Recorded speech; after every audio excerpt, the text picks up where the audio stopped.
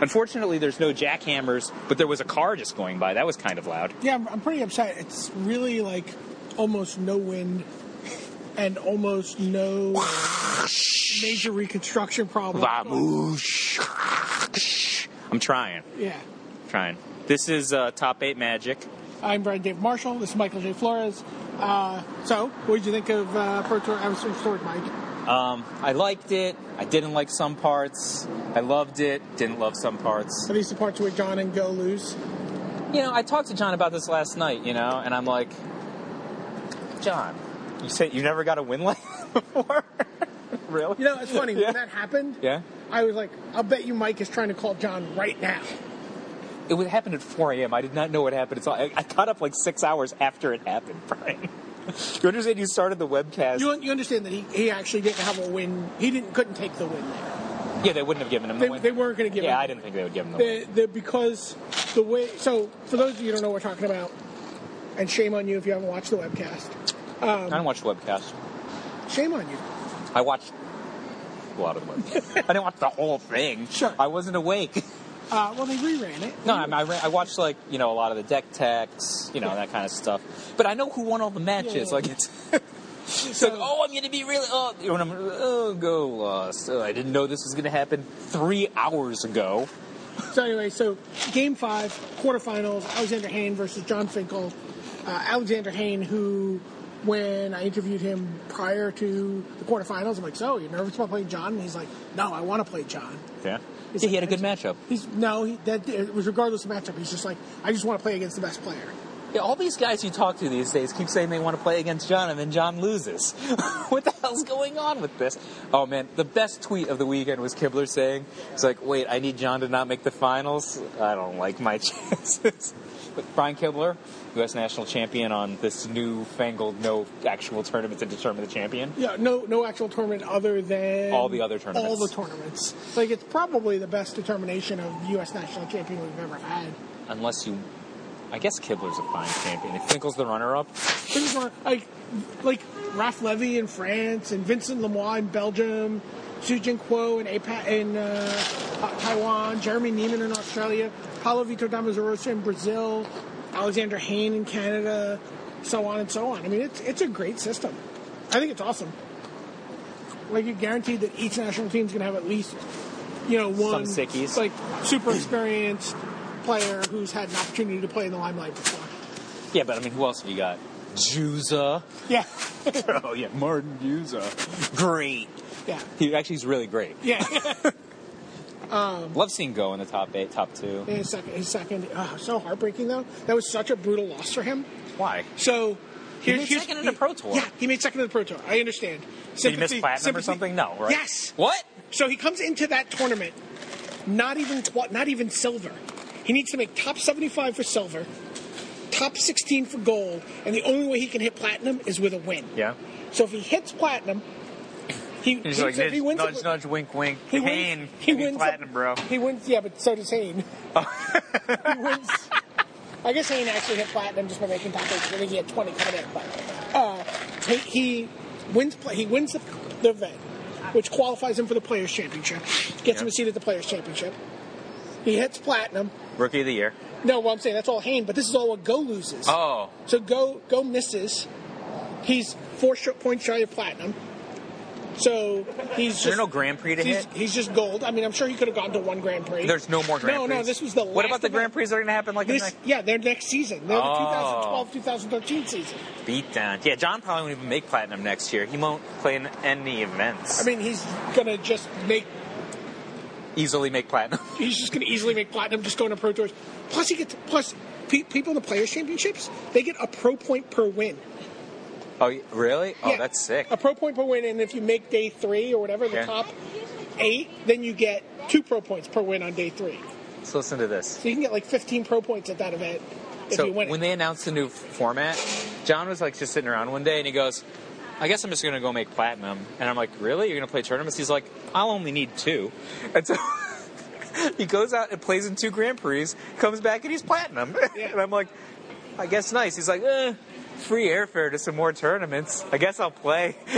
I was like, a billion top 16s, 2 top 8s on the season. He literally was sitting around one day and he's like, I think I could just spike 2 of these tournaments and make platinum.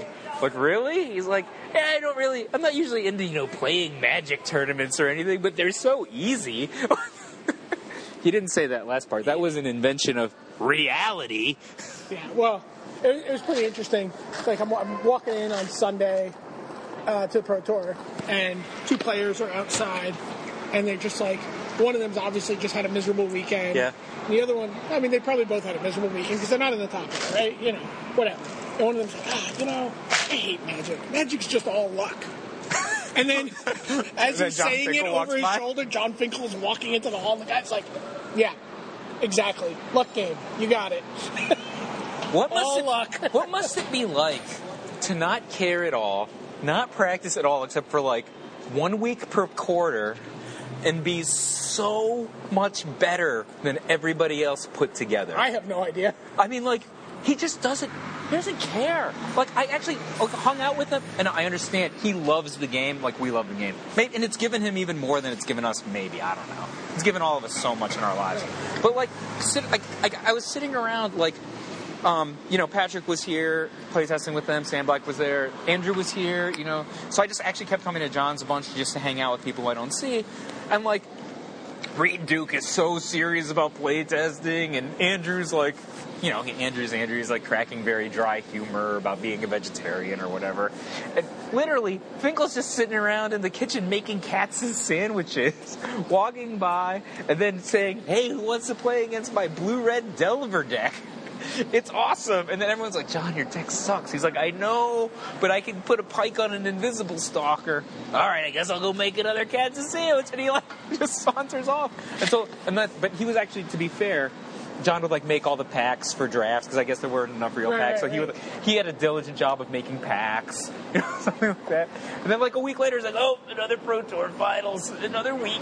Yeah, but at the same time, Chapin was tweeting about when they were in Barcelona, that John and Kai were just grinding 10-game sets against each other and warping the entire room around them, right? I'm sure that Chapin is dramatizing what really happened in the same way that I just dramatized the complete dismissiveness of John, which is obviously not true either. Sure. Right? But in my experience, really, it's just making sandwiches and draft packs while other people were playtesting terrible decks. Sure. What do you make of the decks from the event? I liked the deck that Sam Black, Go, and John played. I liked Haynes' deck. I mean, you asked me this on Twitter. How far is Haynes' deck from what I would have miracled up? We were talking when we first, I think we were previewing, we were talking about Terminus on the one Avicii Restored podcast we did. Yep. And you were like, well, I could see a situation where all miracles, jam all the miracles. Speed. Yeah. Tammy, we said pretty much something. I even said actually, was it you who told me that we could do this, or did I think of myself that you have Tamio and then you kill people with Thought Scour? I think I was talking about killing with Thought Scour. Yeah, I mean, we had the whole show. Here's the thing, though. I would have probably tried really hard to jam red, so I really like Thunderous Wrath. And then Bonfire's even better than Thunderous Wrath. Bonfire would be insane. But I would have never come up with... I mean, I know my own limitations as a designer. I would have never come up with Feeling of Dread. Nobody came up with Feeling of Dread. Except for Hayne. Except for Hayne. And literally... What was Hayne doing when he came up with Feeling of Dread? Do you know? I do know. I know exactly what he was doing. I don't want to hear the story he told in the video. I wonder what he was really doing. What he was really doing was, he was on a cruise. Yeah. He was laying in bed. He was trying to sleep. He was fretting about what he was going to do in certain matchups. And John Cale's version of Hallelujah was playing. And Feeling of Dread popped into his head. I know so many Canadian This Team stories, but I don't think I'm allowed to say most. This is my phone. I have to cut this out? Yep. Oh, that's a problem. Oh, well. Yeah. Snap, snap. Remember to cut this part out. Yeah. 9:44. Can I make a bet? Oh, it's not going to come out, is it? So I cut out some of the podcast on account of it was talking about how someone... Okay, back to what we were talking about. I liked Haynes' deck. Yeah. So I would have never come up with Feeling of Dread. Yeah, it seems amazing. I mean, it was, right? I mean, you saw it in, Go kept a perfectly... a marginal but good hand in Game 5. You can't a hand you can't mull. Right. Land, Avacyn Pilgrim, stuff to do on turn 2, right? Yeah. And he just got walked. And he just got Rishadan ported out of the tournament. Yeah. Hayne was talking about just porting people's pilgrims. Like, that was actually one of the most astute things. He's just like, yeah, it's not good against their hexproof guys, but you keep their Avacyn's pilgrim tapped, not doing anything. Yeah. So, wait, what did John keep in Game 5? He made no plays for 4 turns? He was dead if he was going to make no plays for 4 turns. I don't remember what he kept. I honestly don't remember. It was that top 8 was easily the most exciting top 8 I've ever had a chance to. Because the miracles are exciting. It was so exciting. Like, I was on an adrenaline wave from like Game 5 of the John Hayne match all the way through to the finals. You know what's so interesting is that miracles are so exciting, and I love the miracle cards and the miracle mechanic so much, but all I want to build in Standard is Wolf Rear decks. I mean, I've sworn off green for 5 years now, so I just want to make Silverheart decks. All right, let me ask you a question. Silverheart's amazing. And in Standard, I could be playing blue cards, and I want to be making green cards. Let me ask you a question. How hard is this deck to build? This is the core of the deck is built around Tamiyo. Okay? We're playing Tamiyo, 4-up Tamiyo. We want to kill with some sort of ultimate Tamiyo condition. We don't really care what it is. Yeah. How many fogs do you need to play to make this happen? Don't play fogs, play white and red miracles to kill other guys. Okay. And then just level up Tamiyo. You just walk Tamiyo up. Because you don't fog. Okay. I was just thinking about fog. I think because Tamiyo fog, you never die. Like, if you get a fog in your... Like, assuming people are trying to kill you with creatures, which I think is the common assumption in Magic, like, you now have Tamiyo ultimated, and you're like, okay, I'm going to find my... Well, the real question is, would you rather have a Tamiyo with a mana leak than a Karn or something? You know, like, is that better?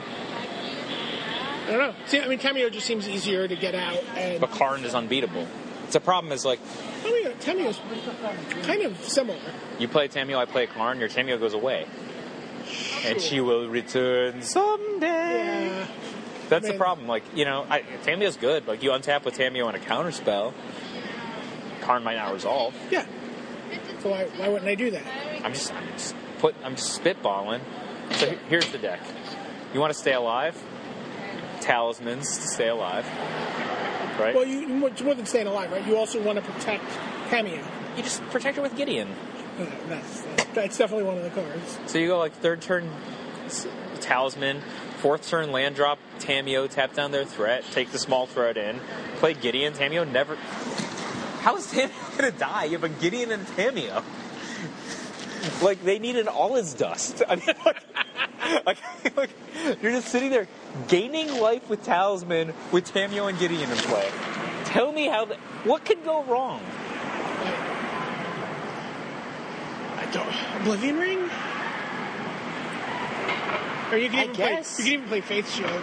I mean, do I have one Tamiyo and one Gideon? I mean, like, what do you think I'm doing with the rest of my land?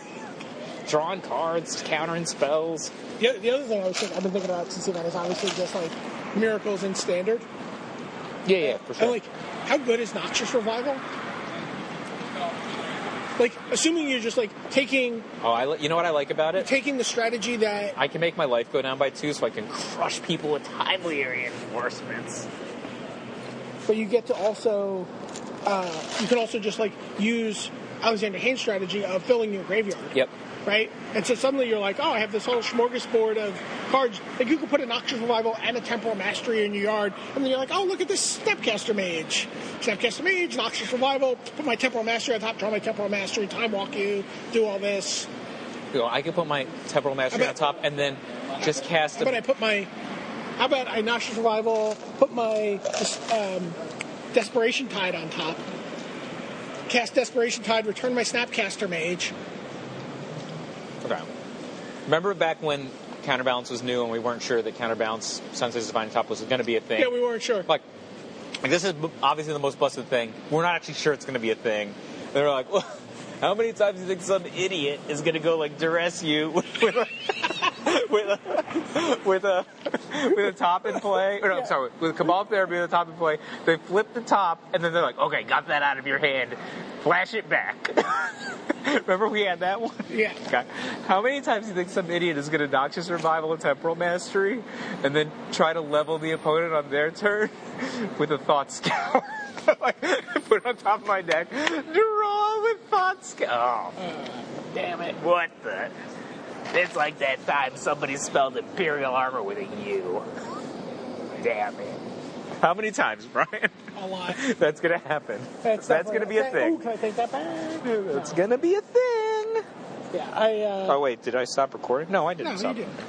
Yeah, I think Noxious Rival Miracles is going to be a very real thing until we return to Ravnica. Why don't you just play green? You can play green because then you can pay for your... You can mulch. I mean, mulch is perfectly awesome in this deck. And what's even awesomer than mulch? What? Just rampant growthing for your awesome stuff. Yeah. Rampant growth. Snapcaster Mage Rampant growth is also really exciting.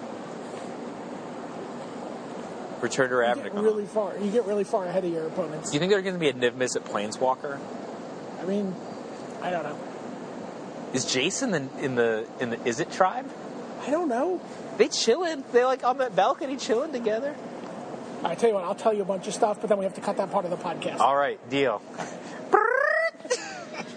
I cannot believe all the stuff that you just told me. That was so insane. Jace Mizzet. Jace Mizzet.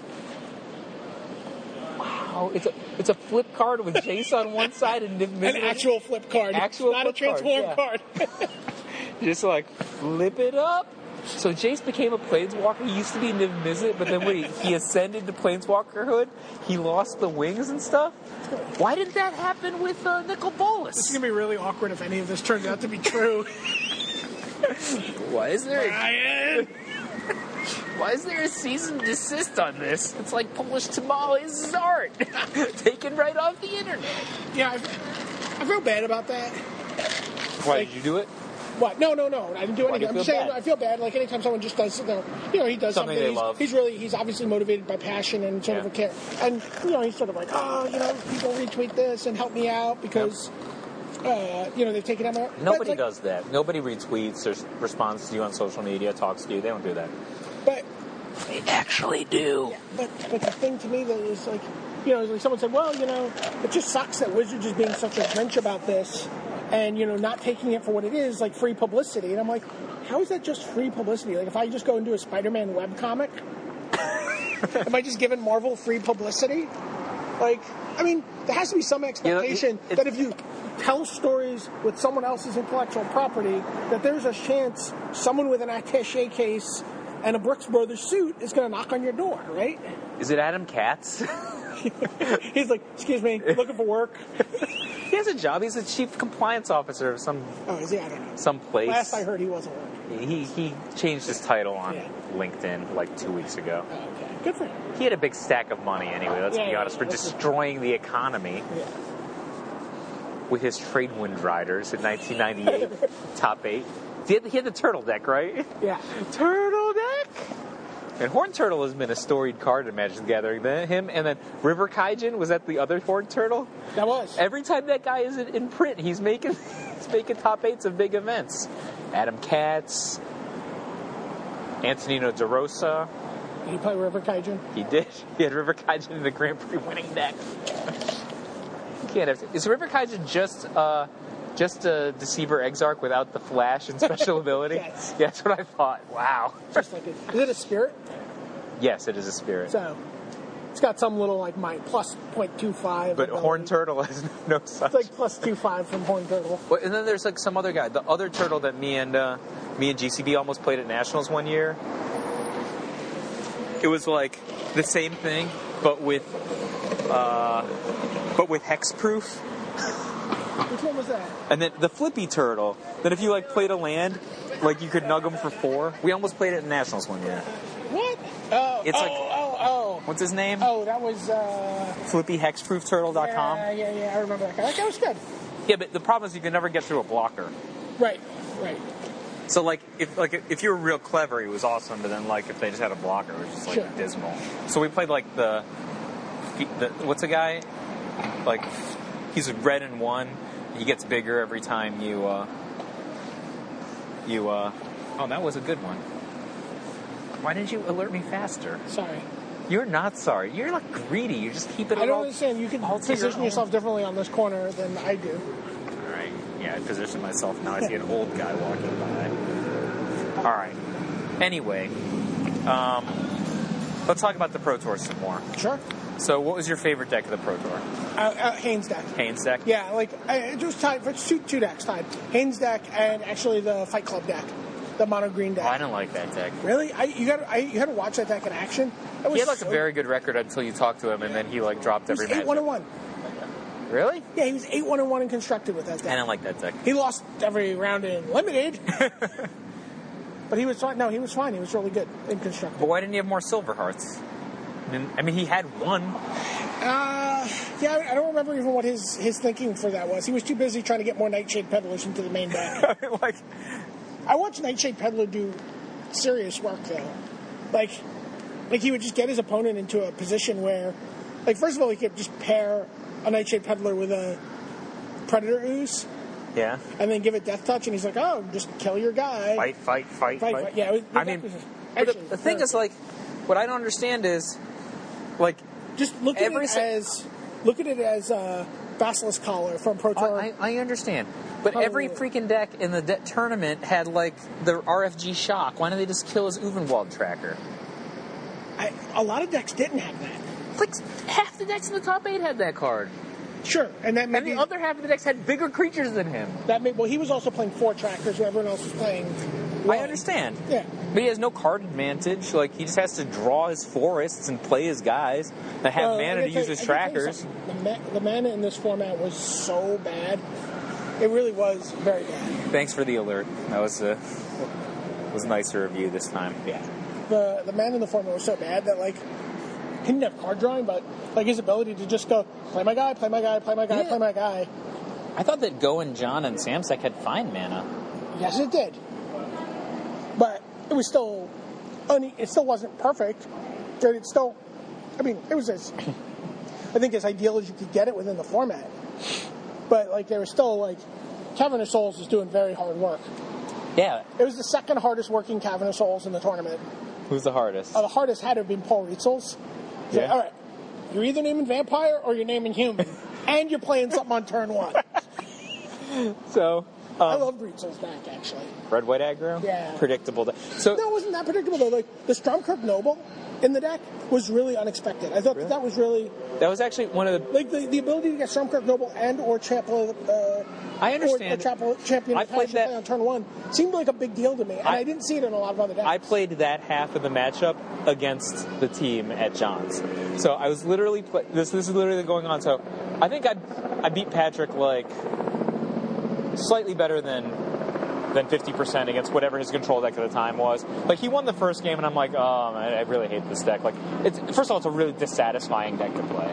The red-white deck? Yeah, you sit there, and then you have to pray that your mana will hit so that you can morbid up Brimstone Volley. There's no other way you win a lot of games. You just sit there, and, they eventually, you get a little damage in, they contain you, and then you're like, all right, he has a Curse of Death's Hold in play. So what I need to do is get to 4 lands. I need to play a guy, die to his Curse of Death's Hold, and I need to hit the Brimstone Volley. And he has already ultimated Tameo, so I need to do it yesterday. Check. No. Like I said, I beat Patrick more than half the time. But so anyway, at the end of the set, I'm like, this deck is so dissatisfying to play. And Andrew's like, I think that's going to be one of the most popular decks to play. And I said, I cannot imagine ever wanting to play this deck. And Patrick looks me in the eye and he goes, you can't imagine Paul Rietzel playing this deck? And I said, checkmate. Right, and Rietzel hadn't gotten there yet, hadn't seen the deck yet. Yeah. This is all pre-Rietzel. Yeah, the deck had Noble and Champion. The first night I was there, Reed tried to deal me into a draft. And I was like, no, Reed. No. That's not how it works on this end. But then John almost made me draft because Go was late. And then Go got there in time. Sure. Luckily, he was able to practice for the Pro Tour. Yeah. So... Yeah, I thought that deck had I saw a game where he had Human, Vampire, and Devil In play? All named on 3 caverns. Yeah, in play. Yeah. So did he have the guy that's like a 4-3 for 1? No, he had Hellrider? Hellrider. That guy's awesome. Yeah. I'm surprised there was not more Hellrider. It's double red, though, so like if Yeah. you're going to play the base green version, like you just want Hunt Masters and maybe a little removal. One of the guys who finished... Like, Hellrider's a lot less attractive when you want to play with, like, Silver Hearts, right? You can only have so many super expensive creatures. Did you see the red-green deck that went 9-1? Probably, but I don't know which one it is. It's one of the American players whose name you don't know. Yeah. I think it might have been Brian Hawley. Well, I one of the things I did, I tried to track all the deck lists by point total. So I just like wanted to see if there's 27 points. Yeah. There's a 28. Was it Gerard who went 28 points? I think so. But he went 27 points in the deck, and like the deck's really nice. It's just this green red deck. You know, it just curves up into Hellrider, and it had Dawn Treader out. I like a Dawn Treader. But you were talking about like getting your Morbid on for your Brimstone Volleys. Oh, that's great. Right? So you have this like little 2-drop, and you get in, and then like some point you're like, oh. It's unattractive to try to kill it too. That's the yeah. You're like, oh look, I can just stick a Morbid here. Like the deck was really sweet. You know, it had a lot of nice cards, and it just had a lot of synergy. I was really impressed with it. Did he have the 5-drop guy that threatens? He may have in the sideboard. I don't remember. Like, the thing that card was so good, and I think very underplayed. The thing that I worry about in that format is like I would be really worried if I was playing a creature deck about just getting outpowered by my opponent. I was not excited by Patrick's Gisela. I saw people just shoving Gisela down their team's throat all day. I mean, people are like, "Oh, Zealous Conscripts." Yeah. You know, or just like games would just warp around like, well, he's holding a Gisela. I mean, but he knows his opponent can just have Zealous Conscript, so they just stare at each other. Well, Patrick had a Dissipate or something, didn't he? Sure. I mean, like, well, I'm not saying I've had this discussion with him outside of this context. I think that he's one of the most talented constructed players in the world. Not just a very good deck designer, he's a very talented constructed player. But I think he just likes these control decks so much, so he always wants to play control. And I think it hurts him because he can't evaluate his opening hand as well when he's playing an active deck. So, like, when he top-8'd in Paris last year, he was playing a deck with control-ish elements, but it was a very active deck. It was like, here's a mana acceleration. I'm tapping out on turn 3 for a 4-mana Planeswalker. I have a really concrete plan I want to do. And it wasn't this kind of deck. They're just like, I'm going to remove this. I'm going to hide behind this. I'm going to blah, blah, blah, blah. You know, it wasn't a tightrope act. That deck was clearly a tightrope act. Yeah, like, I felt like, I feel like just when I see Patrick do really well, even if he's playing like a blue deck, he plays a much more active deck. Like, he understands what he wants to do, and he's doing the things that he wants to do, and he's putting his mark on the game. And I think that he saw Gisela probably as a very powerful end-game card. Super powerful. But, like, you know, there's just too many things that can go wrong in the first 8 turns of the game, right? Like, you're talking about, like, you have essentially no response card to an Invisible Stalker, right? There's none in the format, right? No, you have to have, like, a Liliana, or you have to have Liliana, or Bonfire of the Damned, or Blasphemous Act. No, there's the Terminus. The 3-mana Edict. Sure. Yeah. You can play that too, but no one played black cards really. No, actually, the only black cards in the top 8 were Grizzlebrand and Unholy and Unburial Rites, right? Yeah. So like I do feel like there was a black deck that same way. I hated Conley's deck. I don't think it was Conley's deck. Like, I think you could just play almost mono removals. Like, I think it's possible. I like that idea. That was a good one. Yeah. I think it's possible that even a card like Zombie Apocalypse was appropriate. In sideboard. I like where you're going at, but the problem is that all of these like very cohesive strategies that you're talking about have a tendency, I think, in a format like this, that you're going to be badly outpowered, right? So what I was really surprised at was that nobody played the combo deck, because in their testing, like, their combo deck was insane. I can't believe they didn't play. I mean, granted, they did even better, right? Wait, which combo deck? Andrew made a deck that was self-mill with red. Oh, sure. He had a Laboratory Maniac. Yeah, and he always won. I don't understand why I was like, this deck just seems unbelievable. Like, you sit there, his entire deck strategy is drawing more cards in my... Didn't he play it in the event? I thought he played one of the other team decks, no? I thought he played Laboratory Maniac, but I don't know. He was better than 60% against the beatdown decks, like against like the Paul Reitz type deck. His deck was all like 3/4 guy on turn 3, removal cards and Hunt Masters. Sit, kill you. Like, they could never get through, right? And then against people just didn't have spot removal for a Maniac. there's no instant speed. That's the problem. Like, you have Brimstone Volley. Yeah, you have all the, you have bounce cards. You can lock it down. You know, but there's no instant speed. It's only Brimstone Volley. He sits there with a Dissipate in his hand. Yeah. He's like, no, wait till I have 2 Dissipates. Like, okay, sit. They're not going to kill you. What are they going to kill you with? He literally sits there destroying people with like Faithless Looting and Desperate Ravings until he kills them. Like, and then the other thing was like, and like even like the aggressive draws, like sit. Oh, I'm gonna lose. Gnawed of the Bone. I'm at 60. And I'm like, I think Gnawed of the Bone's another card. I think that card's just awesome. His deck was like insane creatures, Gnawed of the Bone, card drawing. I guess they couldn't fit it in. No, I guess they could fit it in. I'm surprised there wasn't a Gnawed of the Bone or 2 in the sideboard of Yasooka's deck. Which one is Yasooka? Yasooka's the reanimated deck in the top 8. Oh, okay. Really? But they didn't have very many creatures, did they? They had a lot of creatures. They had a fair amount. They had like Huntmaster, Gristlebrand, Borderland Ranger, Cathedral Sanctifiers. Oh, yeah, never mind. I'm obviously misremembering. I like the Angel Human sub-theme in that deck. That was really cool. Yeah. So you like, Travis Wu posted a similar deck the previous week, I think. But anyway, I thought Andrew's deck was unbelievable. And like, it seemed like by far their best I didn't get a chance to see it in action. It sounded right up my alley, obviously. Yeah, so like the thing was like, people kept asking me about like, oh, what should I play going into this Pro Tour? And my answer across the board was, I cannot talk to you. Like, I've seen the decks from like my very good friends. Like, I think their decks are very impressive relative to what I've seen on the internet. I'm not going to talk to you. Sorry. Right. You know, like, and I don't know. Andrew's deck just seemed unbelievable. It was like a lot of their decks were mono removal. Mono removal that can't beat that deck. Sure. Like, sure. You're like, sure.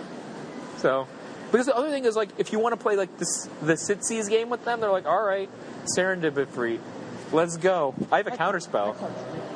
Yeah, Serendipity counterspell. Like, you're like, you're talking about Fettergeist, obviously. Yeah, it's like you're playing against. What do you call it? 4 toughness was a big number this weekend. I mean, like, imagine you're playing, like, Paul's deck, right? I'm, like, first turn Faithless Looting, discarding a Gnawed of the Bone, you know? You're, like, something on second turn Desperate Ravings, third turn Fettergeist. Bring it. Can you kill this? Like, you're probably just going to, like, throw your guy. Well, you could. It's going to take you 3 cards. You throw your guy dies, and you burn it. Okay, great. There's your turn. Huntmaster of the Fells. Go. Like, now you have to deal with my Huntmaster of the Fells. And the thing is, like, the beauty is, you actually have to care about these idiotic cards I don't care about. And eventually, like, I started to lose, I guess I'll flash back one of my 6 Gnawed of the Bones that are in the graveyard. Fettergeist, go. Then you're like, oh, finally got through it. And you're like, tell you what, Laboratory Maniac, go. Like, you have 2 Maniacs in play? All right, kill one in response, Desperate Ravings. Good game. Like, that was how all their games were going.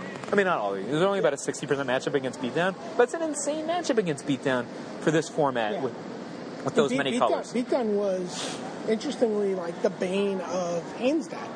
So, like... He got his tappies, though.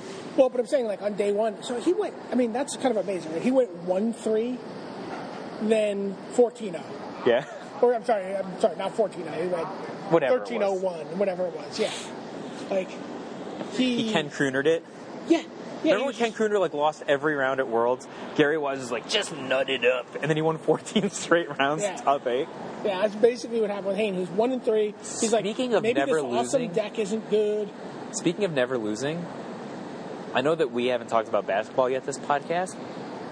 The San Antonio Spurs have lost 1 of the last 28 games. One game. You can ask Steve Sadin who my preseason pick was. We had this conversation. Oh, okay. I mean, you know, like, Ben Murray asked me, like, who my 5 favorite players in the league are. I mean, I almost was just like Ginobili, Parker, Timmy, Boobie Gibson, and Anderson Varejao, which is my real answer, right? I'm like, all right, Kevin Love. I actually like Kevin Durant better than Kevin Love, I think. I also really like Nash. But, like, if you ask me who my favorite players are who weren't Cavs for, like, all this whole time, I would have just said Parker, Ginobili, Duncan. Right. I love Ginobili. Like, I know that there are more talented point guards in the NBA than Parker. I love Parker. Like, what does this have to do with New York Rangers hockey? I don't know. I've moved on. One game. And, who said it? Like, Hollinger was like, people think that the Spurs defense first game is boring. like, I don't think it's boring. Did you watch that game? How do you say Leonard's first name? Kawhi? I thought it was Kawhi. I thought it was Kawhi Leonard. So he just has this stretch where he gets 4 steals and nails like 3 threes or something. Like, what? That player is doing it? Duncan, Ginobili, and Parker are on the floor. Like, so did you watch any of the... I've watched Did you watch any of every the game Lakers this week. propaganda this morning? Oh, no. I didn't watch that. So, like... There's so many good games right now. So the end of the game, the Thunder go on a 9-0 run. Yeah. To take a 2-point lead. I watched that last night game. Oh, wait, stop 1 second. Stop 1 second. This is how good you don't know who Webb is, do you? He's a founding movie clubber, but he's been gone for like a year. Sure, So Webb came for last night. He showed him typically unwatchable movie. Love Webb. He always shows movies nobody likes. What was unwatchable? What was it? It's called Afterlife. It's a Japanese movie about interviewing Japanese people. Sure. With no plot. Oh, sorry. It has a plot with no story or climax. Sure. Okay. He's like, this is a very formative movie. Like fetish porn. It's a very formative movie in my career of watching movies that none of my friends like. That was the speech he gave at the beginning. So, but I got to see Webb, hang out with John, etc. Talk Magic a little bit. I saw a bunch of my friends, like I do almost every Wednesday. And I got home in time to watch the Thunder come back against the Lakers. So I got to watch Durant's insane layup. And I missed all of Harden's missed shots. Harden hadn't hit a shot yet when I came home. Then he hit 3. High five. So, Harden's like my favorite Thunder. So at the end of the game, yeah, they drop a play. The Lakers have one shot. I know. So they drop this play, and Artest kicks the ball out to the open shooter. Blake. Steve Blake? Blake. Yeah. And so you watch that play, right? Oh my God. So how open on a scale of 1 to 10 would you say Kobe Bryant was for that play? Okay, I will do a separate answer. Okay. How open on a scale of 1 to 10? In the same spot when the Cavs were good a few years ago, LeBron James was in the same spot as Kobe many times, and you know what he did? He made it so his teammates always kicked to the open man, and they never lost any of the games because there were 3 men on LeBron. Like, do you remember those games with Marshall or Boobie Gibson or Mo Williams where they drilled them on the last play? How open was Kobe on that play? Would you say a 1 is a generous assessment of how open he was? I mean, he's obviously covered. Okay. In the post-game press conferences for both Mike Brown and Kobe Bryant, they're like, I don't really know what Ron Artest was doing there. Kobe was wide open. Straight up, it's 1980s communist Russia. We're just going to lie to your face. It's a make joke. Something up. Kobe missed 20 shots in the second half. He was so bad that Bynum and Gasol ESPN put together sportscasters actually sounded like you talking about him. Like, they were like, well, this is pretty inefficient. I'm like, they've never said the word inefficient on an ESPN sportscast. I mean, Bynum and Gasol took 30 total shots. Yeah. On which they shot 60%. And between the two of them, do you know how many foul shots Bynum and Gasol missed last night between the two of them? 0. They hit all their foul shots. Both of them were X for X from the foul line. It was shooting 60%. It was kind of insane. How many years have I been saying the reason that Kobe keeps winning these rings is he has an insane front court. He has Bynum, Gasol, and Odom was the best of them. And I mean, they don't have Odom anymore. Plus, he imploded. No one has Odom anymore. but the reality is, Odom plays for the Kardashians. Not anymore. Have you not seen People magazine? What happened? They're taking a break. Oh yeah. Yeah. He's like, I'm going to see other basketball teams. She's like, me too. I mean, Kobe has an awesome strategy. Have super efficient rebounding teammates and take a ton of shots. Yeah. Just take many shots. So bad. I mean, compare them to a team that I super like the Spurs, where nobody on the team takes 10 shots, and all the ones they do take go into the basket. It must be, being a San Antonio fan, you must be so spoiled. Can you imagine for the last 10 years having 3 different players that can't be guarded? And they can't be guarded from 3 different spots. Ginobili is just the best scoring shooting guard in the league and has been for years. He's an insane 3-point shooter, insane at every single kind of shooting the ball. So we're all Shane Battier, right? Shane Battier, considered best shooting guard defender. He's hands down, Ginobili's harder to defend than Kobe or Iverson because he's ambidextrous. So it's Ginobili will just go left on you. You make Iverson do that, he'll always miss, but he'll do it for you. Thanks, Iverson. Like you do Kobe do it, he'll lose some efficiency. But like ambidextrous, because Ginobili's also an insane 3-point shooter. They have like Parker. No one can catch Parker. He's the fastest, right? And then Timmy. I think Timmy's been holding down the focus button the entire series. He's just been holding that, and when he lets go in the finals, he's going to punch. I was going to say Bosch, but Bosch is not going to make it. He's going to punch Bosch so hard, he's going to tear through space-time and end up in the ABA. They said coming into the season that Duncan was in the best physical shape of his career.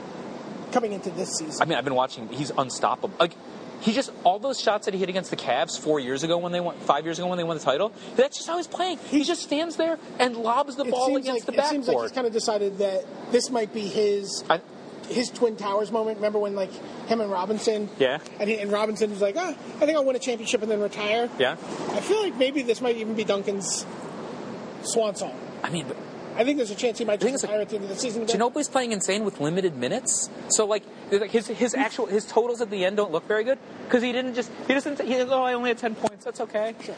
I mean, like Leonard's insane. I mean, Parker keeps having 40-point games though. So again, we go to some bar. Yeah. The Tapas bar in Spain the other night. Like we're just like, we gotta get food. There's like 10 of us. You know, it's like Friday or Saturday Just night. the 10 of us. Just the 10 of us. We end up in some bar and the sports channel that's there is playing some like Spanish league basketball game, and it's like the last 2 minutes, and then it switches over to a broadcast of the 1992 Dream Team Finals or whatever. Maybe it wasn't the finals. Yeah, it was the finals against Croatia, right? I saw the game live. I don't remember the details. And we're just all going nuts every time our favorite players are showing up, and they're like, and everyone's like got their little like. Stockton was pretty good. Everyone's got their little partisan like who they're I'm like cheering for Ewing. Christian Laettner. I'm cheering for Chris Mullen.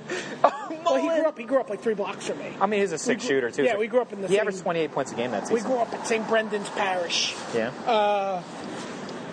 But 28 points a game that season was pretty every single person goes crazy when David Robinson's on the court. Yeah. We all just stand up and salute the Admiral, So, what's really undeserving? That, like, the Thunder's going to give the Spurs a good fight. I think they'll go, like, 6 games or something. But, like, those should be the teams in the finals. 2 awesome franchises playing up-and-coming talent versus... Who's going to be in the finals from the East? I mean... I think you still have to say the Heat, but, like, I don't know if they're going to get out of this round. Like, they lost at home already. I mean, like, Hibbert's the best remaining center in the East, and they just have no answer for him. Like, I mean, obviously, like, LeBron's awesome, but, like, Indiana's got a bunch of guys who are productive, right? Like, yeah. They're very. There's no superstar, but there's no weak link. No, Hibbert's really good, and Green's. But there's no. Granger Rather's really good. There's nothing that would constitute a big 2 or a big 3, or like people would be falling all over themselves if they were on the free agent market. So I mean, like they'd be premium guys, right? Like, yeah, I mean, they're like rare, but they have a bunch of $6 million guys. They have rares, but no mythics. Hibbert's probably like. Couple of foil uncommons. Who do you have as centers in the East? I mean, obviously Chandler's the best. Chandler, Dwight, Varejao, Hibbert. Dwight. Chandler's better than Dwight. No. I'm just saying, where is Dwight right now? I mean, he's injured, but even an uninjured Dwight is not as good as Chandler this year. Sure. And I actually don't. I mean, I'm pretty sure Varejao was better than Dwight this year. Like, I mean, obviously both went down on injury. It's hard to say, but I mean, like, obviously. It's hard to say, right? I mean, what do you say about D-Well, right? Neither one of them played their best. Right. Like, whereas, like, Varejao played insane, and Chandler played like a god this year. Right? Chandler was hands down the best center in the league. And then I think with guys that good, I mean, Hibbert's in the conversation. That's good enough. Did you read the Grantland article about drafting Chandler? And yes, it was really good. It was just really interesting. I don't like those people pieces that much. Really, but it was just so interesting to me, like where you can see. I know what you mean. The trajectory of these two players, and the attitude and the desire, and one how much, triumphant, and how much the idea of like just wanting to work for what you're doing. So I mean, we were talking about this on the Finkel list earlier today. Would you agree that in terms of league bias, right? You're going to pick like a handful of teams that the league wants to win. It's going to be Lakers, Celtics, Knicks, right? No, it's clearly not the Knicks. It really is clearly not the Knicks. No, but the Knicks are shooting themselves in the feet, Brian. But I would love to... I've done this before. No. Last year, I'm just gonna tell you, true or false, last year I said to you, I would be fine if Cleveland traded Varejao and Booby to the Knicks when they were still playing decent. I'm just telling you I would be happy to cheer for that team. I'd be happy to. Stern has some actual beef with Dolan, which is probably reasonable because Dolan's a fucking buffoon. But it's if you're going to assume so basically what this all stems from is people assuming that the referees are biased in favor of certain teams when it comes to the playoffs. I mean, it's provable. And I mean, some people say that that's provable only by wearing tinfoil on your head. And some people do this for a living and say it's provable. It is clear that if that is the case, that they are very actively anti-Nick. So actively anti-Nick. If you watch the first game of the Heat series this year, I mean, the Knicks got... Even Bill Simmons was just like, oh my God, the refs are just crushing the Knicks. So here, I have two things I want to say. Number one, most of the people who try to make the counter argument and say like, oh, well, if small markets are so unfavored, how do you explain the Spurs? I don't know. How do you explain the Spurs? They are the best sports organization in existence. I mean, like, they are so good, they can beat the bias. Like, sure. You know... they have not had a top 20 pick since Tim Duncan. And they've won 3 titles since then and won 50 games every single year. Yeah, Tim Duncan's really good. What? I mean, like, let's call a spade a spade. Tim Duncan's really good. I agree. Is he better than LeBron James? Is he better than Dwight Howard? Is he better than Chris Paul? Because all those guys also got to be on teams. I think he might be. But Duncan's like maybe best power forward of all time. But LeBron's definitely best small forward of all time. Yeah, but LeBron, and this is something not very quantifiable, right? But you know, it was something that was talked about on the list. The chemistry factor is something. LeBron is clearly a negative chemistry guy. He seems like the ultimate teammate to me. This is what I would say. He brings. He's like a storm cloud of drama that is just going to follow him around. Where and he's insane on the floor. Where Tim Duncan is absolutely drama free, right? There's never been a murmur of drama around him. There's never been one extra flash bulb brought on post game by him saying Tim Duncan is anything. LSV. Tim Duncan is LSV. Yeah. LeBron is some version of me that can actually play the game. Mike Long without cheating. Both from Cleveland. Well, I would say this, right? It's no accident that they were able to develop Ginobili, Parker, and now Leonard, who are insane players. I mean, like... it's clear, first of all, they're it's with clear, no picks. Like, it's not... clear that the draft is winnable with late-round first picks and even second-round picks. It's clear that there's value to be had. Yeah, of course. You never know beforehand. You know, I mean, you can just look at the reasonable job the Knicks have done drafting with, you know, never having a first-round pick ever. You could look at Cleveland's insane ability to get first pick. We had LeBron James, Joe Smith, and now Irving's really good, too. He's good. I didn't put him in my top favorite players, though. It's not. I love Boobie Gibson from that game in 2007. It's always going to be my favorite game of basketball I've ever watched. So here's the thing. So I put down my favorite. I didn't put Timmy on my list, even though I think he's the greatest power forward of all time, more or less. So I put Kevin Love instead. So tell me what your impression of this is. My 5th player is Boobie Gibson, but I didn't write it down yet. At the point that I've written my 4th player down, these are the players. Manu Ginobili, Anderson Varejao, Kevin Love, Tony Parker. What have I just done? Argentinian, Brazilian, French guy, white guy in Minnesota. I've just picked 4 of my allegedly 5 favorite NBA players. There's not an African-American on the list yet. I was like, wait a minute. There is something wrong with me. And my alternate is Nash. So, I'm like, something isn't right. I don't know. What do you think?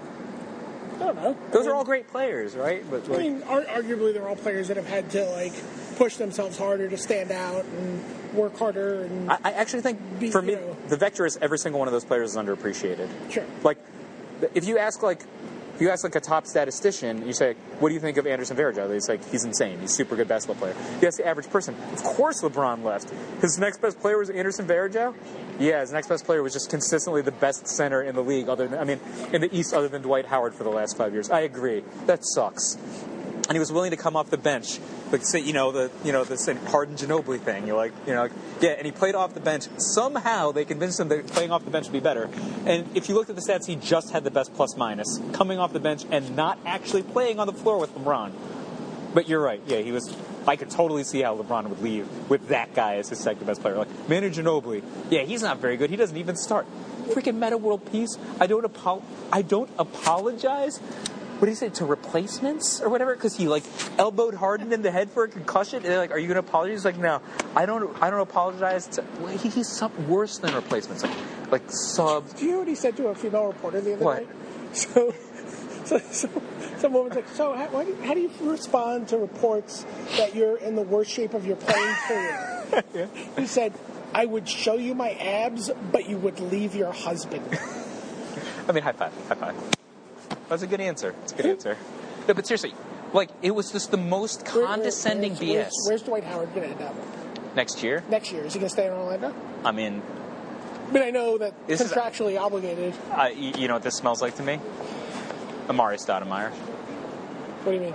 Amari Stoudemire in 2000. I wanted Amari Stoudemire in 2008 when the Cavs said that we could have just moved freaking Wally World for him, and the Suns would have spit him up for free. Look, you guys just got him for nothing, right? Because they couldn't afford him, right? Nothing. I mean, for no player assets, right? So, we had a free Wally World. He was worth $13 million in deferred salary, and we just didn't move him. I'm sitting there at trade deadline in 2008, they could have Stoudemire. They could have just taken Shaq then if they wanted to, right? There was, I really wanted Marcus Camby. I'm like, any of these. I've always loved Camby. Camby would have been insane on that Cavs. They would have won 2 titles probably if they got Camby. Any of those 3 guys, and freaking Shaq was an all-star that year, right? I'm like, Amari Stoudemire in 2008, he was NBA first team. Yeah. I mean, and the thing was, right after that trade didn't happen, he hurt his eye.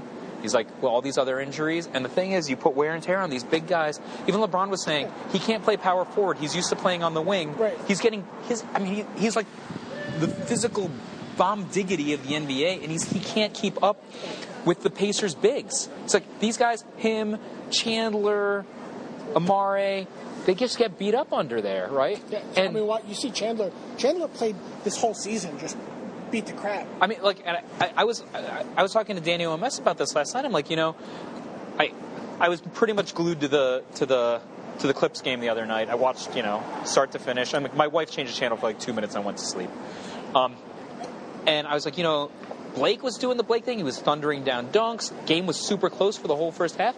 Then the whole second half just sat there taking mid-range jumpers while they sat Chris Paul. And I'm like, what the heck's going on? He's like, he's hurt. It's not fair. The Spurs don't even have to play Duncan because Blake's hurt. And I'm like, really? He's like, Paul's hurt. He's got a groin injury. Blake's hurt. They're going to try to make a go of it, but nobody's going to beat this team even if they were healthy. And I'm just thinking about this, and I'm like, Amari Stoudemire in 2008 was one of the best players in the NBA, and look at him now. I mean, I was a huge Amari Stoudemire fan, and I've been so critical of him when I'm talking to you now. He puts up a ton of points because he blindly throws up a ton of shots. He's not getting any rebounds. He doesn't play any defense. He's clearly lost stuff. I mean, he looked very good in those couple playoff games. Yeah, but I mean, but it's same thing. I don't know. I don't know if Howard's window is. Right. No, well, that's the thing I'm asking. Yeah, I'm curious. I mean, I honestly, a few months ago, I'm like, oh, and you certainly see, and you also see, when you just look at Lamar Odom, there's some point where you just fall off a cliff. You fall off a cliff mentally too. Like, people don't like you anymore. Like, so many of these guys have fed their entire careers from junior high school, from middle school age, have fed off of being beloved for their physical gifts, right? And somehow transposed on that they're good people and that they're no, do you know what I mean? Like, I know what you mean. There's this entire, believe me, I know what you mean. Yeah, there's this entire thing that happens, and then when suddenly they turn around, and you saw it last year with LeBron, right? Where LeBron for the first time in his career was the bad guy, right? And it clearly affected the way he played basketball. It's interesting. And Lamar Odom clearly just psychologically could not handle anything that happened to him this year. So the thing with I don't know if he'll ever play basketball again. Look, LeBron had the best year of his career, which is an amazing career. But I was looking at the stats because, I think Brooke North on our list said, oh, well, LeBron's just the best player. And I looked last year's stats. He was the 4th best player in the NBA. Like, people's like, oh, it's LeBron. He's great. He had a worse season than Dwight Howard, Chris Paul, and Kevin freaking Love. Sure. Like, and people, it's just glossed over because he gets to play with players the caliber of Dwayne Wade. They win a lot of games. Sure. So, but I mean, they also lost a fair amount of games last year. Sure. And I think a lot of that was due to that psychological. I totally. Like, what? I'm not beloved. People are burning my jersey. What? This is what I think. So in terms of which teams get a bias, I could totally see it now. The decision is one of the best things that ever happened in the NBA. Ratings went through the roof. Finals were exciting last year. I could actually see. I never believed this before when he was in Cleveland. I think that the league could let LeBron get to the finals, get really deep every year, and he just never sees a title until maybe the way in, because there's just so much good drama to be had hating LeBron and him not winning. We're like, I mean, I glory in the loss that they took. I mean, nothing makes me happier than watching that game. And it was like, I'm like, I get to watch a super tight game. I'm like, there's 2 minutes left. Indiana's got a chance. LeBron misses those free throws. Wade missed the layup. I mean, when Granger fouled out, I was like, oh, I don't know about this. He's kind of their best player. But then, it was a super tight game, 2 points, whatever. Like this, and now I get to watch the Spurs? When's Moto going to come up? Because I have too much free time, apparently. Tonight? You can go home and play in the employee pre-release. Yeah, I got that email, but so there's a... you should have all your cards in your account. Sick. I mean, I've been, no Moto for weeks. Yeah. What am I going to do, play Old Standard? Yeah. I'm going to build my Cameo deck tonight. Anyway, Cameo for Gideon. What if it's a green deck with Tamio and Gideon? It might be. And then you can play your Noxious Revivals. So, anywho. All right, you know what we haven't talked about? What? Avengers. Loved it. You did love it, right? What number do you put it on all-time comic book movies, 1 or 2? Joint 1. Joint 1? I have it at firm 2. Firm 2. You have Dark Knight ahead of it? Yeah. Yeah. They're two. I can't. It's like an economics education and a liberal arts education. Like they're two completely different tracks. Like I can't. Speaking of an economics education, I'm depressed for Dark Knight 3 because they're not going to be able to make these numbers up, right? Are they? Wait. So do you know there's 2 Easter eggs at the end? I left after the Thanos Easter egg. Oh, I didn't go anywhere. So what's the second Easter egg? I didn't see it. Really? Yeah, I really didn't. Spoilers, if you haven't seen it. You're going to keep listening. Blah, blah, blah. Say blah, blah, blah. Just earmuffs for a little bit. Earmuffs for 30 seconds. Yep. So at the end of it, it's just a silent scene with them in the shawarma place. Yeah. All just slumped over chairs, just eating shawarma. Going oh. That was good shawarma? Good shawarma, yeah. So, was Thor in the scene? Yes. He'd already left, though. It doesn't matter. It was just a little Easter egg scene. Are you kidding me? It was so good. Thor doesn't get to go see Princess Amidala before he goes? That sucks. At the end of the Thor movie, he was so sad he was never going to see her. He's back on the freaking planet Earth. He doesn't get to visit for a minute? Yeah. Wait, so Thanos is a trailer for Thor 2, right? Which is coming out in a few months? I guess so. Well, people think that it's for Avengers 2. I think it's for Thor 2, because that's the next movie that's lined up. Maybe. It could also be for Avengers, right? It's just Infinity Gauntlet, right? Or whatever the hell that was. If he doesn't have the Infinity Gauntlet, I don't see how he's going to beat the whole Avengers team. Thanos versus Thor is a fight, I guess. Oh, that movie was so good. Who's your favorite Avenger? So my favorite character in the movie was clearly the Hulk. Same. They did such an amazing job with it. It was amazing. Ruffalo was great as Bruce Banner. They made the Hulk actually look like Ruffalo. Favorite character anyway. But my favorite Avenger is Captain America. I love Cap. I love Cap. I mean, he's like, to me, he was like eyes tearing, just perfect. So my kids both ended up liking Widow the best. Clark also liked Hawkeye. She was great. Yeah. She was great. It was like, because Bella's favorite... First movie she's been good in a freaking long time. Bella's favorite overall character is like basically... She likes Batman and Iron Man both. They're basically the same character to her. Like, sure. Rich guy, does stuff with technology, real smart. You know, obviously they've taken a different route. Like, you know, Bruce is a high school dropout and Tony is a PhD. Yeah. So, I mean, but more or less very, very similar characters. So he's basically her... I think he might be her favorite character. I was surprised that she liked Widow the best. And both of them were like... They have constrained resources. You know, like this guy, like, if you get in his way, he just hits you with his hammer that can smash down a building, you know? Like, it's way more... Clark's like, no, the best is like... When Hawkeye shot that arrow at Loki, and then Loki caught it, and he thought he won, but then it blew up. He's like, he's an idiot. Like, he loved it. And Clark's second favorite character was Loki. He's like, I was cheering for Loki. I mean, Loki did awful stuff. I can't believe they just let him go. Let him go back to Asgard. They brought him to Asgard. I mean, they brought him for trial in Asgard. What are you going to do? Put him in a cave with maybe an asp dripping poison on it? They'll do something to him. Something particularly Norse. Yeah. But, no, I was shocked at how... And so my wife went to see it with me. Yeah. She really wanted to see it. And I was like, oh, you know, if you don't want to see it, I'll go see it. No, she's like, no, we're going to see it. I'm like, okay.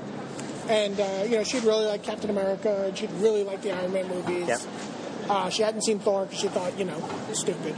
I love Thor. I know, but she just was like, I'm not going to see something called Thor. Okay. Like, when we saw Captain America, and at the end, I was like, my shoulder. Yeah. You know, she was like, ew. You know, it was just like goofy to her. So she never saw Thor, but she loved Cap, she loved Iron Man. She had such a great time with the movie. You know, like, piss your pants laughter, you know, just everything. You know, so my wife saw the movie with me and the kids too, and opposite reaction. She like deigned to see the movie. She saw Iron Man in the theaters. I don't think she saw the other one. Maybe she saw Hulk as well. Yeah. But I don't think she saw Captain America or Thor. But she was just like, she's like, I liked it, it was a good movie, but I would have rather seen it on the small screen. That's what she said. She's like, it's too much. Like, all these characters flying around. You miss a lot. Well, she's asking me stuff. She's like, who's this character? What do they do? Right, you know, right. and like, she doesn't know the comic characters and stuff. Right. Yeah, you actually miss a lot. I mean, did you hear what... So Kobe has she has a 12 picture deal. I know. You told me that already. Yeah, so. You know the scene with the Hulk and Thor? I mean, the Hulk and Loki? Yeah, that's an awesome scene. Do you know what the Hulk says at the end of that? What? You didn't... No. Yeah, he says something and you miss it. What Puny God. Oh, really? Yes. Oh, that's awesome. And like there's all these throwaway Iron Man lines that you also miss. I mean, I'm going to rewatch it. Right, he's like, pucker up, Legolas. Oh, I when saw he grabs that, yeah. Hawkeye and... the best scene is probably Hulk and Thor, though. Yeah. These are the things. That's the one. These are the things I thought would have been improvements to the movie. Small improvements. So you see this scene where Hulk is trying to pick up Mjolnir and he can't, right? I think a small improvement would have been if they're in some sort of desperate situation and Cap actually picks up Mjolnir and tosses it to Thor or something. That would have been because it's kind of a testament to Cap, because Cap's actually strong enough to pick up Mjolnir and pure enough to pick up Mjolnir. He's picked it up in multiple occasions in the comic book story. Yeah. So like that would have been an interesting. You could save that for Avengers too, though. Yeah, like it's like something like that. There's like it's a small thing where like because the audience who might not know certain things about Captain America may be like, oh, whoa. He was so good. I mean, like, you haven't read it. So most of the Marvel movies are actually based on Ultimates, yeah. Right? So there are like some amazing stuff that Mark Miller's done in Ultimates and Ultimate Avengers. So like Cap against Red Skull in Ultimate Avengers, like they can't beat him. He's too good. He's like Super Soldier Serum and stuff. And so like Cap and Hawkeye figure this thing is like, well, we can't beat him like regular, so I'm actually gonna just jam a fighter plane into him. And like because we can't beat him in a fight, like he's as good as us, whatever. He's got like a cosmic cube or something, you know, whatever he is. He's like so hard to beat. He's like, we're gonna run a fighter plane into him, and like Hawkeye's like, well, how's that gonna work? He's like, it'll be fine, because you never miss and I never lose. They ran a fighter plane into Red Skull. And then he's got a freaking fighter plane stuck to him. But the absolute best is the second Ultimate Avengers is like Avengers versus vampires, and so like all these heroes go down, the vampires get him, and then like Cap's like you can't do that, blah blah blah, and so the vampires turn Cap and he becomes a vampire. They're like, oh, so it's the Baron Blood storyline. Does that happen in the? Was Baron Blood the? No, vampire? it's just some random vampire. The best Cap story of all, the best Cap run was the John Byrne run on Captain America. Yeah. And he did with Baron Blood and. But then Super Soldier Serum gets him out of it. I don't even remember now. I was a kid. Yeah. Captain Britain or whatever, Union Jack, whatever he was called. It was Captain Britain because he was called Union Jack in the Paul Grist comic. No, he's called Jack Staff in the Paul Grist comic. Oh, okay. Yeah. But then they retell that story in the Jack Staff comic. Oh, okay. Yeah, that was a good comic. Yeah. So anyway, so it's like, Super Soldier Serum cures me of vampirism, right? So, but they're still screwed, right? So, there's like all vampires are like converging on the Triskelion, and like the vampires are going to take over New York. So Cap picks up Thor's hammer and teleports the entire like chunk of the city that they're in to Iran, where it happens to be daytime, and then they just torture all the vampires that way. They're like, oh, did you have to send us to Iran? He's like, well, that's where it's daytime. But he like Thor hammered them to day. Like, that's it's awesome. like so sick, right? Like But Bella just chooses to satisfy. She's like, because that's the same ending as X-Men against vampires. Like, oh, the vampires turned Wolverine. But he's like, healing factor. It's like, it's the exact same ending. Like, well, he Thor hammered them. That was awesome. She's like, yeah, I mean, whatever. Like, Wolverine was on behind enemy lines. They thought he was a vampire, but instead he cut them to ribbons. Same thing, you know? Oh, sorry if you haven't read Avengers vs. Vampires or X-Men vs. Vampires. Yes. They were good. But yeah, like, I think... But you know, my favorite thing of Mark Millar Hawkeye, when like he's all tied up, like the bad guys have him, they're like trying to question him. It's like that widow scene. They're like walk away for a second, like, what did you do? You walked away? And he's like, you guys are all dead, and they've been like beating up Hawkeye in the chair forever. But he had torn off his fingernails, and he like bullseye Deadpools all of them with his fingernails to death. He's like, don't walk away from Hawkeye. That's pretty awesome. That's awesome, right? Yeah. So He was really good. Brenner, yeah. I liked. He's like in every action franchise now. Yeah, like he's Impossible. He's in Mission Impossible. He's going to be in the new Bourne movies. Yep. And he's in Avengers. What? It's just like Damon got too fat. What happened?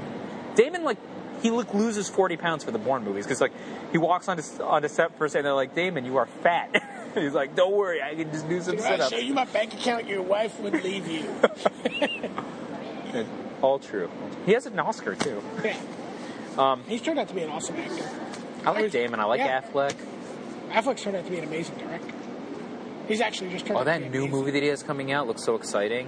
Where they make a fake science fiction movie to get people out from under terrorist lines. I haven't even. It's based on a true story, apparently. Yeah, I haven't even seen anything about it. The Town, I loved it. I cannot turn off The Town, Gone Baby Gone is just got some of the most harrowing scenes I've ever seen in a movie. Yeah. Yeah, like all the scenes in the child molester's house, or just the scene where they go into some like bucket of blood bar in the middle of Charleston, Boston. Well, you realize that those guys won an Oscar when they were like 12. They might develop from there. The rumor's always been that Kevin Smith actually wrote that movie and not them. Really? Yeah. No, I didn't know that. Yeah. Why is it so much better than his other movies then? I don't know. So he ghostwrote one that was way better than the ones he actually wrote. Yeah. That's been a persistent rumor. I don't know. Have you read Lock and Key yet? No, the illustrator of Lock and Key retweeted me yesterday. I saw you talking about it. So good. Oh my god. Like I haven't loved a comic as much as I love Lock and Key since when Preacher and Starman were coming out the same Wednesday. That was like I just 20 years Scalped. ago. I don't read that one. I just read the first trade of it. It's good. It's fantastic. Do you like Chew? And people love it. I haven't read Chew. I don't read that much. All right, so these are the ones you should go read on Comixology. Chew, it's cheap. It's always on sale. Super on sale. It's gonna be a TV show, right? I don't know. Yeah, I think it's coming out of Lock and Key didn't get out of pilot season. Yeah, and the guy who's going to be in it is probably dead.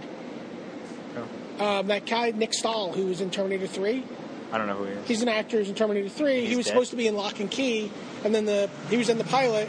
It didn't get picked up, and then he wandered off. He's obviously had drug problems also, and he just wandered off into some terrible neighborhood on his wife, and then hasn't been seen since. Really? Yeah.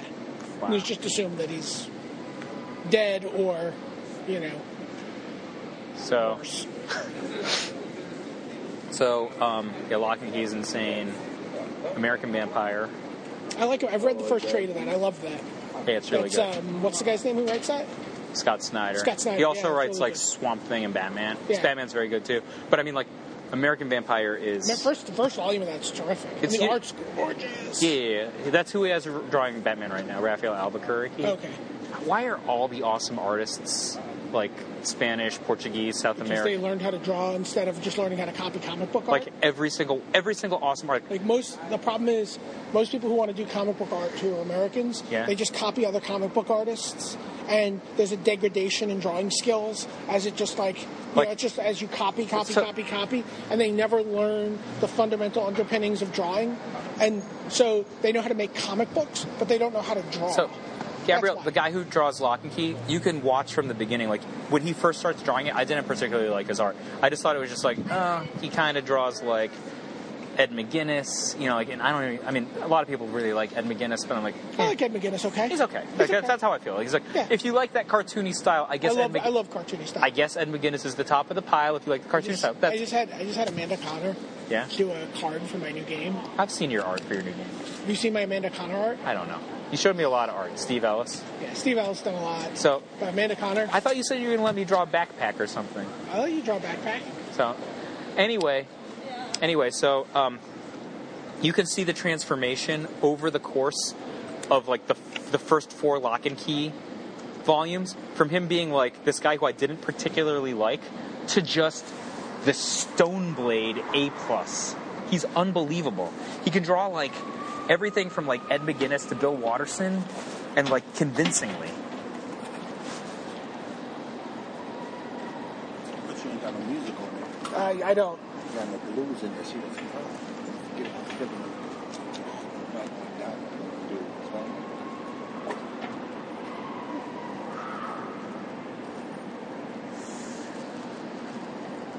use Dropbox from here? Yeah. From the street corner? It's pretty sick.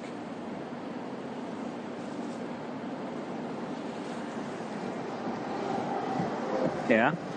I was actually reading some... Not just ridiculous. You don't think that's just bonkers? Yeah, it's good. You're crazy. I'm not crazy. You're crazy. Do you think you just, like, might have a slight Amanda Connor bias +1? Yes. Just checking. I do. I understand. It's good. Oh, I like that. Who did that one? That's Dan Panosian. Yeah, I like it. There is... Oh. I like that one. Who did that one? That's Lee Moder. I love Lee Moder. Yeah, I've got like 8 Lee Moder pieces. Yeah, this thing is like most people don't even know who Lee Moder is. He's like their Anderson Varejao. Yeah, this is all Lee Moder. I like Lee Moder. He was drawing Legion of Superheroes when I started. Oh, I like the storytelling there. You have a lot of storytelling on your cards, huh? Yeah, I did the whole story. It's gonna be insane. Yeah, it's exciting. Yeah. So, have you started watching Young Justice yet? I haven't. You don't see enough posts on my Facebook wall and tweets to me that are like, thank you so much for telling me to watch Young Justice on your podcast. I know. I didn't need to watch I actually think I've upgraded it from just the best action cartoon of all time to the best show on television. You seen Chronicle? No, I might see it though.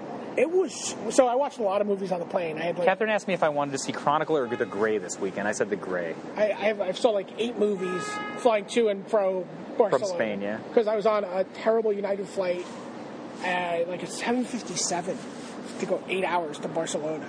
It was miserable. Say it right. Barcelona. So I saw Chronicle, Contraband.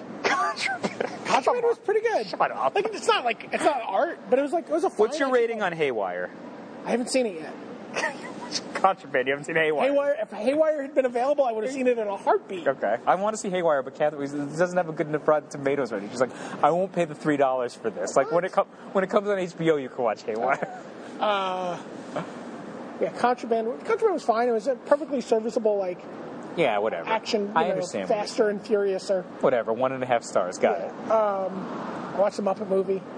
I heard you had something in your eye. Cried like a baby. Really? I'm just sitting there on a crowded plane. I'm just sitting there just. She's like 39. You know that? I would never believe. Who's that? Amy Adams. Yeah. So it was so. You know what her breakout film was? Oh, it's cool. I think there's seating.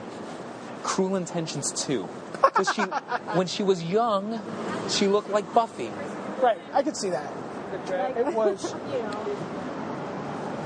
We're fine. All right. We'll get some traffic noise in. All right. Oh, this is better. Yeah.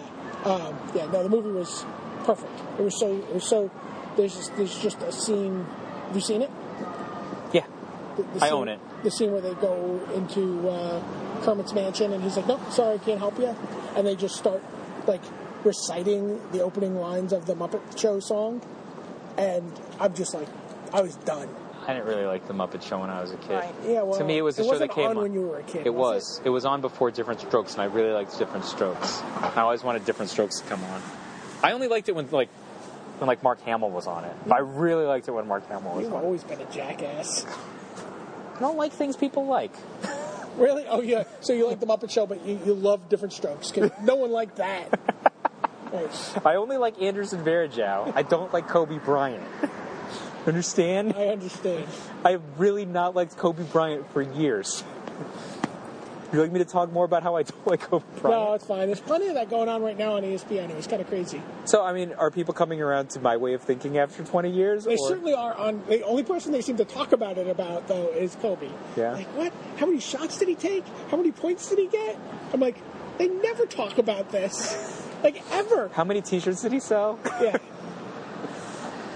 Yeah, I mean, Kobe's obviously a very talented player. I mean, he's just not anywhere near on the level of a player like Tim Duncan, you know? And the thing that's sad is, like, Tim Duncan's just this amazing player of his generation. So the fact that he actually had a shooting guard that was better than Kobe Bryant on his team while he was winning his titles was overshadowed. Like, I perfectly like a lot of shooting guards. James Harden, Dwayne Wade, Ginobili, obviously, because they're very good. What are your predictions for the finals? You have Heat Spurs? Heat Spurs. I think the Thunder matchup's going to be roughish. Pacers Thunder would be pretty sweet. Oh, wouldn't? And Spurs aren't in that final. You picked the Spurs thing. You're the one who sent me on the Spurs. I mean, Spurs are my second favorite team forever. So. I really like the Thunder. But I think the Thunder's got a lot of years of titles coming to them. I mean, I think it's like the Spurs are. People are talking about the Thunder as like the baby Spurs. Yeah, I mean, could you look at a team like them? Like they start with KD, right, and then they misdraft Westbrook, fine, but then that's their team. And then they're good. They're starting to get good. They get, got a good big man, and then just Harden blossoming over the last few years. He's like an unstoppable force at shooting guard. Like he's everything Kobe wishes he were. It's like Baron Davis passed the power of the beard down. Do you see the cartoon that has Harden over the course of like his career? Like next year he's just going to look like Mr. T. But like, who could have? I don't think they're the baby Spurs. I don't think that's fair. And I think that people who think about them as being a great back office organization is a little misguided. I mean, like I said, Tim Duncan, first pick, no top 20 picks in the last 20 years or something. Sure. By contrast, they built their team on first pick, fourth pick. They could have had Kevin Love, by the way, who was significantly better than Russell Westbrook. They play different positions. Aren't they both power forwards? I mean, Durant's a small forward, and I think of him as small. He's 6'10", but he's like LeBron. Okay. LeBron has the body of a power forward, but he doesn't. He plays like point guard. Sure.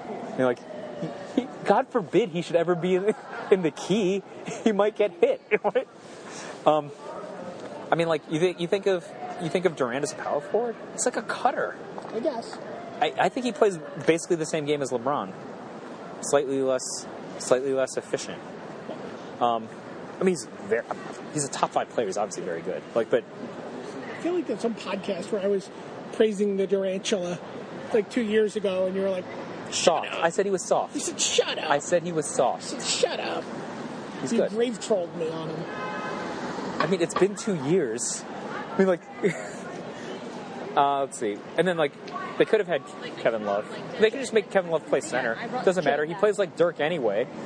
He's at the top of at center, I'm going to play at the top of the key. From here, I don't have to play defense. I will still obtain 20 rebounds. I mean, he's just the best rebounder on the planet. And then, Harden now. I mean, like, that team was built on insane picks. I mean, granted, they made very good picks. Sure. And could have taken Odin, right? They didn't. No, they didn't. Odin went before him. Yeah. Oh, man. How does Portland stay relevant with all their bad fortune? They keep staying relevant, though. Yeah. I don't know. They have so much... It's sad. Odin could have been a good player, right? Yeah, I mean, that seems like bad. Just kind of bad. It's not like Ryan Leaf, you know. I remember after the Cavs lost... How many... All right. What would you say the over-under is on the number of people? So we're standing in the West Village. We're on the corner of Waverly and Gay Street. Yeah. Right? How many people walk by in a tuxedo? Touristas have stopped and taken a picture under the Gay Street sign. Oh, I don't know. In the last 15 minutes, 20? So, like, look, it says Gay Street. Let's take a picture. So, anyway, what I'm saying is... It'd be like you're gay. After the Cavs lost Brad Daugherty to, like, Vertigo, and they drafted... We could just steal people's bags. We could make, like, a Yu-Gi-Oh! Tournament out of this, and they put their, like, knapsacks down on the street corner so they could walk and get a better angle on their picture of their wife under the Gay Street sign. We could just steal their knapsacks. Listen to me for a second. I'm going to say something other than Gay Street. Now I'm climbing the Gay Street sign. Right? So, anyway... they drafted... That European accent you hear in the background is someone saying Gay Street in European. Speaking of European, they drafted Zydrunas Ilgauskas, and he played like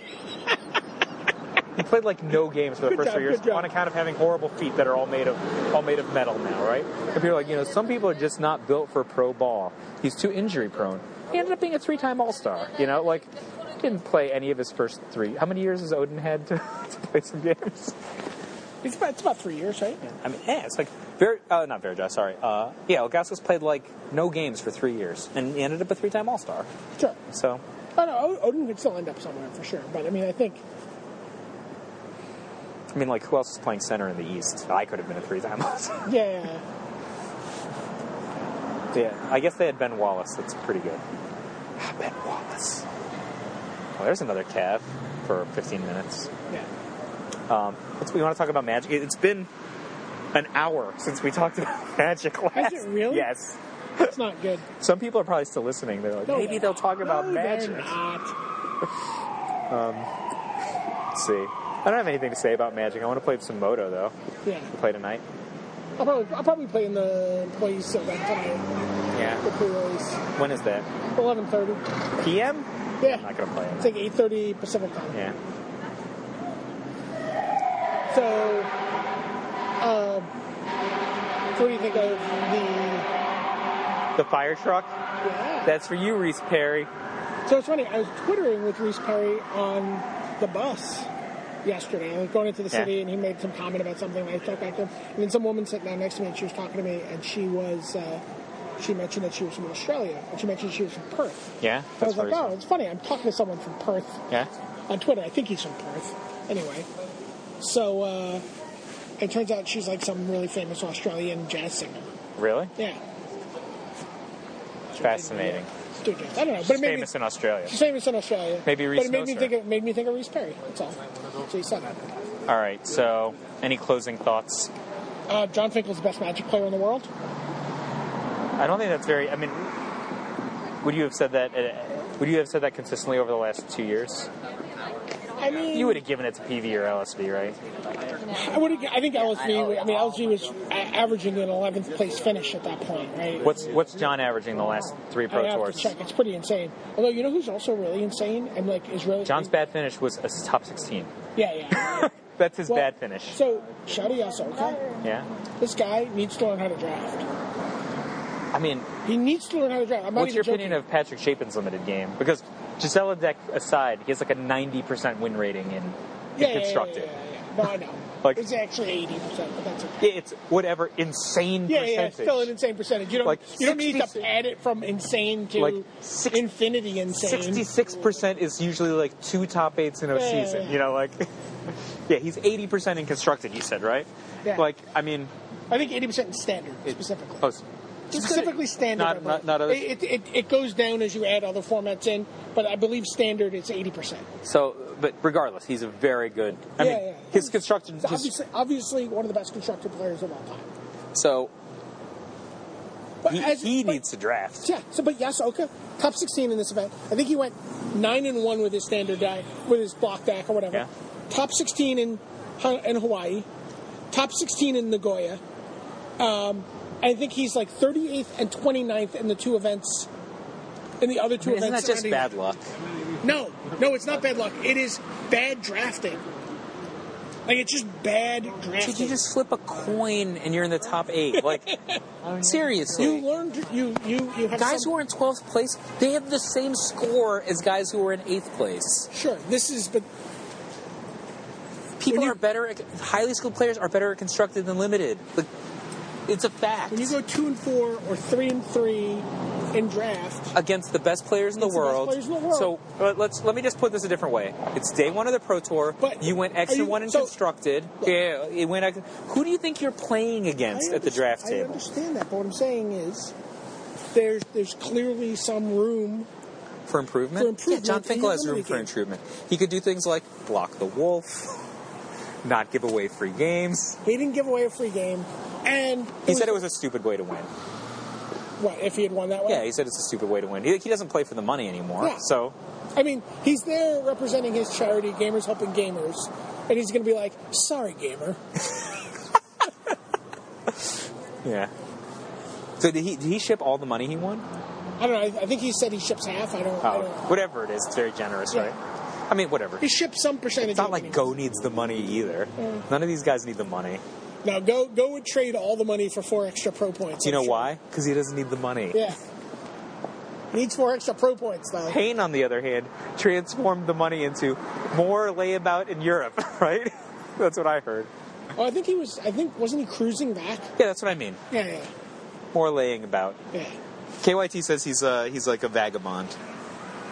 That's cool. I mean, KYT seems to be a little intense about, like, Canada. What? Well, no, not just about Canada, but just like in terms of he's like, I'm really worried that he's going to take time off from his studies now, and it's like, well, you know what? KYT is so enthusiastic about Hayne. I know, but it's like if Hayne has an opportunity to take a year off from school and make $100,000 playing Magic over 2 years between writing about Magic. I mean, sorry, KYT, he probably won't be writing about Magic for you, but don't say that.